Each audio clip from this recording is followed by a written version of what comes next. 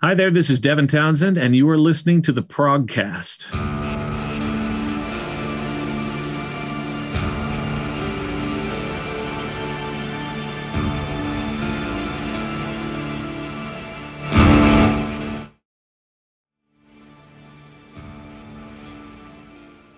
Welcome back to the Progcast, to another episode of the Progcast. I'm your host, Dario, and with me calling from all the way from Canada is the one and only Devin Townsend. Hi, how are you doing? Good, Dario, how you doing? I'm doing all right. I'm super excited about all these new crazy albums that are coming out this fall or late summer, fall in the prog scene. And you, of course, you also have one around the corner, a new live album that is gonna drop in October, on October 23rd, right? Order of magnitude. And Correct. 2020 is, of course, a very weird year for everyone. We already had Ross Jennings from Haken and Novena on the show earlier this year. He was actually one of the very first we called when the lockdown started. And he also recalled, of course, what happened on that tour. So maybe you can also give us your quick rundown of events when the US or North American tour suddenly had to stop. Well, we were in Graceland where Elvis lived. There's a hotel there, which not being a huge Elvis fan was surreal to begin with, because it's just massive pictures of Elvis everywhere. And we were ready to play the show the next day. We had a day off at this Graceland hotel. And then we heard about a travel ban. We had been hearing about the coronavirus the whole time, and it was concerning, but we didn't want to pull the plug on the tour because of the ramifications financially that it would have on bands and crew and audience, everybody alike. But then that day, they announced a travel ban, which ultimately ended up, I think it was like 3 days later. If we had stayed, we wouldn't have been able to get back into Canada. Oh, wow. So I was sick already, and I called a meeting with the tour manager, and he told me to make the decision as to whether or not we would cancel the remainder of the tour. And as you could imagine, that's a heck of a decision to have to be making. And I gave it some thought, and then I called a meeting with everybody, and I took them downstairs, and we decided. And I decided that the tour would end that night. And within 2 hours, we went from getting ready to the show the next day to finding flights to get out of America, right? And at the time, it was a very hard decision to make, because who knew? There was still tours going on. There weren't many tours that had canceled by that point. And although it was the right decision to make with the travel ban and all that, it was a very nerve-wracking one to make, because I had to do it on intuition rather than any sort of facts. But then there was another tour that happened at the same time that was out. It was Death Angel and Testament, and a lot of the people on that tour got sick. And in fact, the merch person on our tour got coronavirus when she went back to Spain, and her parents got it, and the whole works. So as hard of a decision as it was to make, it was the right one. Yes, we all know what happened after that. The lockdown continued for, here in Germany, it was, I think, at least 3 months, and then we started to open up slowly, and we are actually having concerts again here with social distancing measures in place. But when you returned home, you started doing some stuff about it that you probably hadn't planned for 2020, like the 3 amazing charity streams and all that stuff. How did that came about? That you you did Well, when I got back from the tour, I was really sick, and so I had to quarantine myself in a hotel. And after 2 days, I had difficulty breathing, so I called up the hospital, and they immediately, dude, it was frightening how quickly they sent it out because it had just begun and people were panicking. Yeah. They sent out an ambulance at like 5 a.m. and they brought me to the hospital, and they gave me the test where they put the thing up into your nose, and Oh wow. and then I had to quarantine myself for 2 weeks before we could get the test results, and I was like really sick, and so I didn't want to spend money and be in a hotel for 2 weeks when I was home. So what I did was I went home and just locked myself in my studio. And I just had my family bring food to the door. Wow. And after about a week, I was just like, well, what else am I going to do? You know, here I'm here. I might as well just start picking away and see what I got. And because the tour had ended so abruptly, we lost a lot of money. And I put up a GoFundMe that the audience could contribute to that would offset some of the losses, which was really cool because people stepped up to the plate and I was very thankful for it. But there was also a certain amount of people that were very critical of me for putting up a GoFundMe, thinking that, well, at this time when people are losing their jobs, it seems really insensitive for you to do so. And although all I was trying to do was get money for band and crew and expenses and all this stuff, I did understand that. So what I started doing was putting together quarantine concerts that were for charity. And I did 3, and we raised nearly 200,000 euro for hospitals with those 3 charity concerts. And then it just started seeming to me that I am so fortunate to have this career. I'm so fortunate to be able to do what I do. And I know how to do a lot of things. And through this pandemic, it's forced me to learn about a lot of other things like Photoshop or Premiere Pro or Twitch or these concerts or podcasts or anything. And I figured that if there's one thing that unifies humanity right now, because there's very little that unifies us, but if there's one thing that unifies us, it's that we're all having to deal with this shit. Even if you believe it or if you don't believe it or if you're mask or anti-mask, it doesn't matter. We're all affected by it. So there's something very unifying with that on some weird, twisted level. And so I thought my contribution to society is best demonstrated by what I'm good at. And the thing that I'm best at doing is music. So I decided to contribute in the ways that I can to try and make things easier for some people. And I find that it all sort of benefits itself. Like I'm able to continue because people help me and then I help others. And, you know, it's a cyclical thing. And it became important for me to honor that, I guess. Yeah, wow. You also have another live stream coming up. Is that correct? I do, yeah. So, what's the plan this time around? Is it the shittiest Halloween party ever? That sounds familiar with when I remember the Vampira video. It's basically a Vampira video. I mean, that's the goal, right? Just longer. But shittier. Okay. Is it gonna be just you alone like the others, or will you'll see? It's this one's funny. It's funny. This one's live though. The last one I had to do it pre-recorded and sort of MC it or like curate it. But this one's live, and I've got a bunch of guests, and yeah, man, it's gonna be funny. It's gonna be a lot of fun. I'm pretty sure. I agree.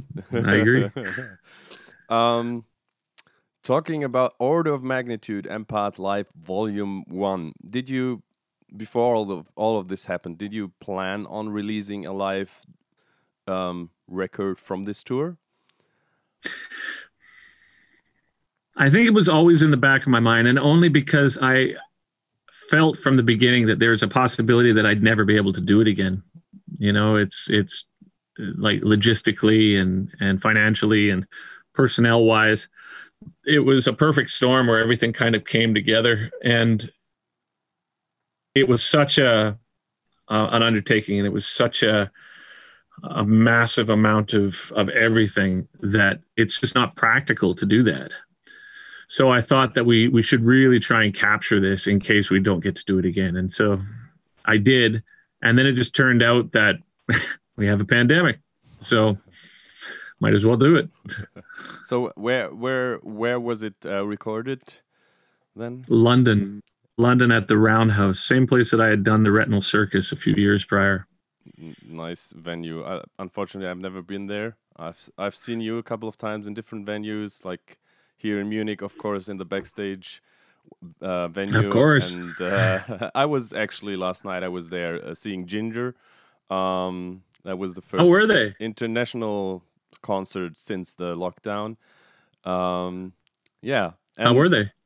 They were brilliant as always. Yeah. Yeah, they really are great. Crazy band. And yep. I also saw you in Barcelona at Prog, my friend. You saw that one. You remember that show? Was that because we did it twice. One time I basically just talked for 40 minutes, and then the other time was a little different than that. Which one was it? It was the one with the 15 minutes stand-up comedy. Okay. Until the computer worked again. The computer worked. Okay. I remember that one very well, man. Too well. All right. So yeah, you have a long career, obviously, by now, and a very huge back catalog. So when you go on tour, how do you go about assembling the set list? Or especially now for the Empath tour and what ended up on the live album. It depends on what the tour is like, because like I said a minute ago, this last tour, or the one that the Order of Magnitude band, because it was there's so much to do to put it together, and because it cost so much to make, and because it was so over the top, I felt ultimately that it was an experience that I was doing for myself. It's almost like this one's for me. So for that one, I chose a set list entirely on my own, and I didn't take too much into consideration. You know, I added Deadhead and Kingdom because I knew people would like that. But other than that, I did what I wanted to do. I played, Gatto and War and Evermore and, these sorts of things. But other shows, like I did the green screen show with the Volume 2 band.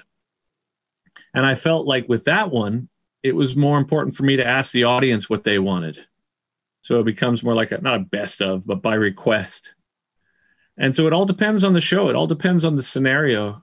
And I like leaving it up to each situation being something different rather than, spending too much time and effort stressing about it. It's the nature of each show is different depending on the people who are involved. And so the set list tends to be different as a result. Yeah. So that's gonna be the newest live release from the Devin Townsend camp. It's the 7th. If I look here at the Prog archives, oh, God. But they do list an official bootleg from 1999. So I would assume you don't count this as an official live release.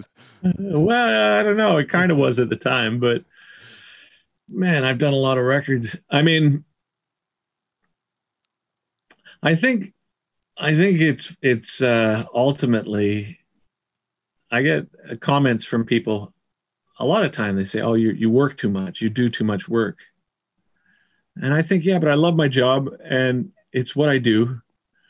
And once my day's chores are done, once the meditation is done, once your exercise is done, once you've taken care of the family, what else am I going to do? I already read. I mean, I read a book at night. I don't really watch TV. I hate being on social media all the time. It's like, so you can only go for so many walks before you're like, well, I might as well go make some music. And so that's what I do. And I think I've become proficient enough at my recording process that I can make music really quickly, and I can mix, and I can do artwork, and I mean, I'm a one-man wrecking crew.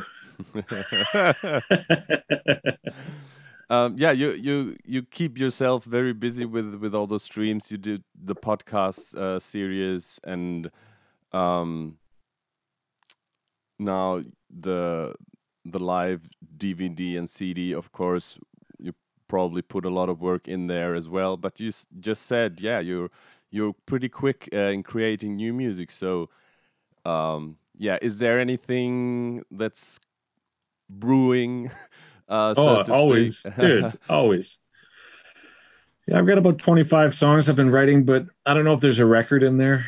Actually, I know there isn't. There's a couple songs that are cool. There's a couple of vibes that are cool. There's a couple of riffs that are cool, but it's not solidified into an identity yet. And making records for me, as quickly as I do write, it's about putting a puzzle together, and that takes time. So I just kind of show up every day and work. Like, that's my technique. It's not, there's no magic to it. There's no particular skill set. It's just I show up and do it. And then every day I do stuff. And then eventually there's a bunch of stuff done.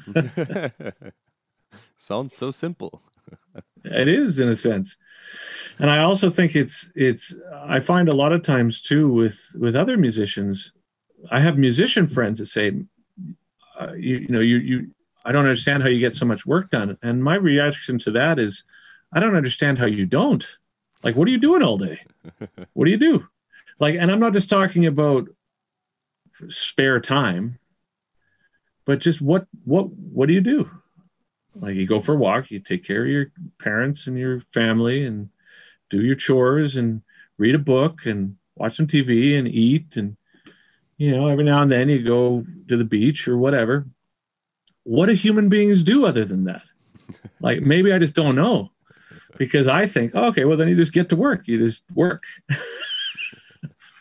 Does it feel like work for you?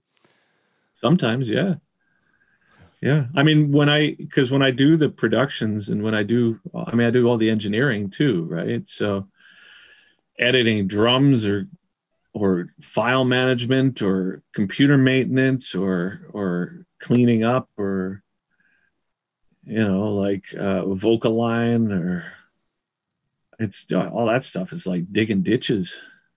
I think that probably 5% of my job is creative, and the rest of it is just digging ditches. Like, and they're great ditches. I love it. But this week is all interviews. Like, so I have 5 hours of interviews in a day. Plus I have to do the ads. I've got to check out all these tabs that were done. I'm making stems for this thing. I'm doing a clinic on the weekend for recording and production. I'm doing videos for these gear companies that I'm working with. And it's all a blessing in a lot of ways, but none of it is like writing music. None of it is me being like, oh, I'm going to create.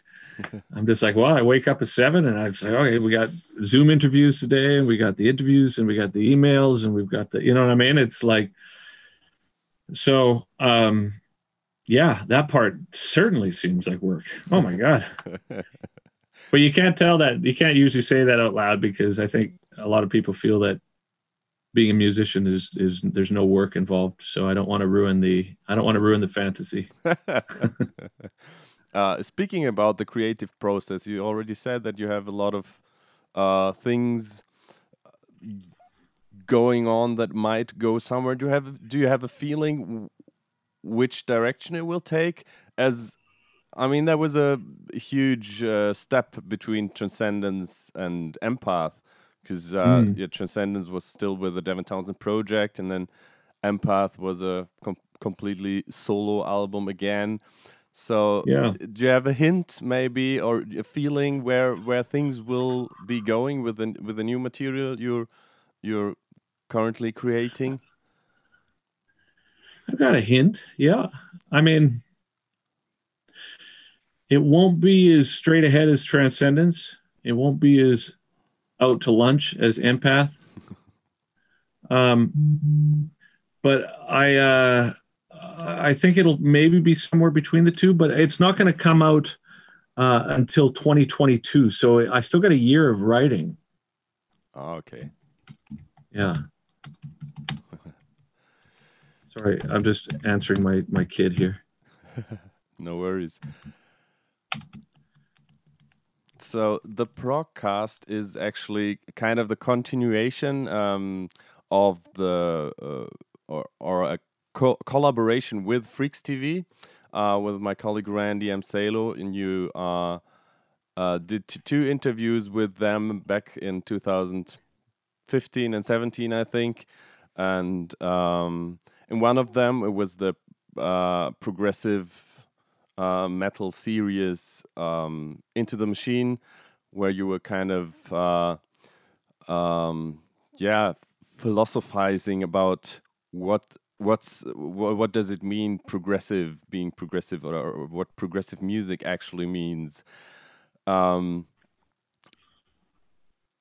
How do you see the progressive music scene since then progressing? Do you follow the scene in a way? Do you follow other new artists, or not at all? Not at all. Not even a little bit. I mean, I think these genre definitions are created more just for categorization, or maybe people have. Maybe if you're younger, I don't know, maybe there's like something that comes with like being part of a club. Like we only listen to, what was that, progressive vegetarian grindcore or whatever it is. It's like, and it's like, and we have a certain outfit or what have you. And for me, I've never really been wholeheartedly welcomed into any scene. All the other prog bands, I don't get the impression that they're like thrilled that I'm part of the scene. Really? Yeah, not really. And then metal, I never really felt like, even with Strapping Young Lad, it was like, because it was brutal, we were out with, Napalm Death and Nile and all this stuff, but I never got the impression it's like, oh yeah, we're one of those bands. It's like, so for me, I always view music and everything that comes out of me is just it's just music. And sometimes I do metal, and sometimes I do new age, sometimes I do orchestral, sometimes I do pop, sometimes I do jazz, sometimes I do avant-garde, and it doesn't really matter. So maybe that's progressive, I don't know. But honestly, I guess the best way for me to describe it is that I and this is not to be a dick about it either, it's just I just don't care, right? And so however people feel the need to define what I do is absolutely fine. Like, it's entirely up to them. So we're nearing the end of the interview, and we have a little section that we call What's in Your Walkman. So we at the Prog Space and in the Progcast, obviously, we always welcome music that doesn't necessarily fit the common prog tropes or what have you. So is there anything you've been listening to lately that you want to recommend to our listeners that I could put into the playlist that accompanies this Progcast episode? Yeah, John Coltrane, Blue Train. Sounds like a classic there. It's great. It's really nice. And know what it's good for is for eating dinner. Because I like having music while I'm eating, but most of the time it's distracting. Mm-hmm. So that's a good one. Kind of Blue as well, Miles Davis. But I really like all that hippie shit. Like if you're at a spa and someone's painting your toenails, the type of music they play in the background, I listen to that all the time, man, all the time. Like flute music and super mellow, kind of like meditational spa music. I listen to that more than anything. All right, that's yeah. I can't really pick a track from that recommendation, but yeah, we have I can find one for you if you want. Yeah, that would be cool. I would love to put one in All the right. playlist. Let me see. I never pay attention to what the song titles are called. Let me just open Spotify here and see what one of these ones I've been listening to. Oh God, your fan base is gonna hate my guts. Well, last week I had Tobias Atkins, the singer of Australian band Glass Ocean, on the show, and he said he was listening to a 10-hour mix of the Jolly Roger Bay theme from Super Mario 64 on YouTube. Oh God, that's a recipe for insanity. Okay, what I've been listening to the past couple of days. Oh, actually, that's a good one. There's what was that? What was that guy's album called that I love so much? Just recently, I was listening to it. Let me see if I can look in the recently played. How does that work? Come on. His name is Benji. What's his name? Wertheimer. Benji Wertheimer. And the song is called. The song is called One River. One River, all right. One River by Benji, Benji Wertheimer. All right. Yeah, Werthiemer. I'm going to find that, I'm sure. I have to let you go now. You have probably another interview waiting. Thank you so much for taking the time. I'm super excited about the upcoming Crazy show, and of course about the release of Order of Magnitude, Empath Live Volume 1. All the best with that. Thank you for taking the time, and talk to you next time when the record is ready in 1.5 years or so. Thank you, Tiger. It's a pleasure, man, and good luck with your work. Thank you so much. Take care. Bye. That was a quick goodbye from Mr. Devin Townsend. The poor guy was doing interviews all day long and the whole week, and I think 2 weeks as a whole. But I won't let you go today without adding my own picks for the What's in Your Walkman section. And that would be from the Stickman project, where also Markus Reuter is involved, who also played with Devin Townsend on the Empath Volume 1 tour. From their debut album, where Markus Reuter was actually not yet a part of the Stickman, but on their first album, Soup, in 2010, they did an amazing rendition of Stravinsky's Firebird Suite. And yeah, the Stickmen are obviously Tony Levin on Chapman Stick and Pat Mastalotto on drums, both known as members of King Crimson. And there was another Stickman player who was later replaced by Markus Reuter. Two very different entries from that first one. I want to give a shout out to my friends in Aries. You might remember them. We did a little Progcast on location special with them, and they have their third single out in the meantime, and the track's called Gizma, and it rocks. It's a great song. I really like it.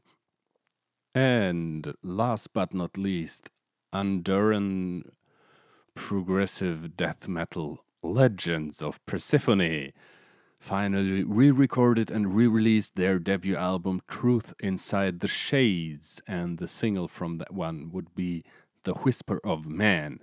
So these 3 songs I will add to the playlist. That was exactly half an hour now. I hope you guys enjoyed this episode of the Progcast with Devin Townsend. The Progcast returns every Monday and Thursday, and on Fridays we have our very new the Progcast Top 5 with your host Randy M. Salo. I'm really excited about this new format we developed together.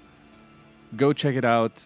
Give us a rating on your favorite podcast platforms, and I hope you'll tune in for the next episode as well. Until then, take care of yourselves, take care of your loved ones, and listen to great music. The Progcast is a production of Stuus Media and is presented by the Prog Space. It is produced by Randy M. Salo, Janine Stengel-Lewis, Blake Lewis, and Dario Albrecht. Our theme music is by This Is Not an Elephant, and Van Kirsch does our graphics. New episodes of the Progcast drop every Monday and Thursday, and don't miss our Friday Top 5 episode where we discuss our favorite new releases from that week. For more interviews and reviews in the written form, check out theprogspace.com.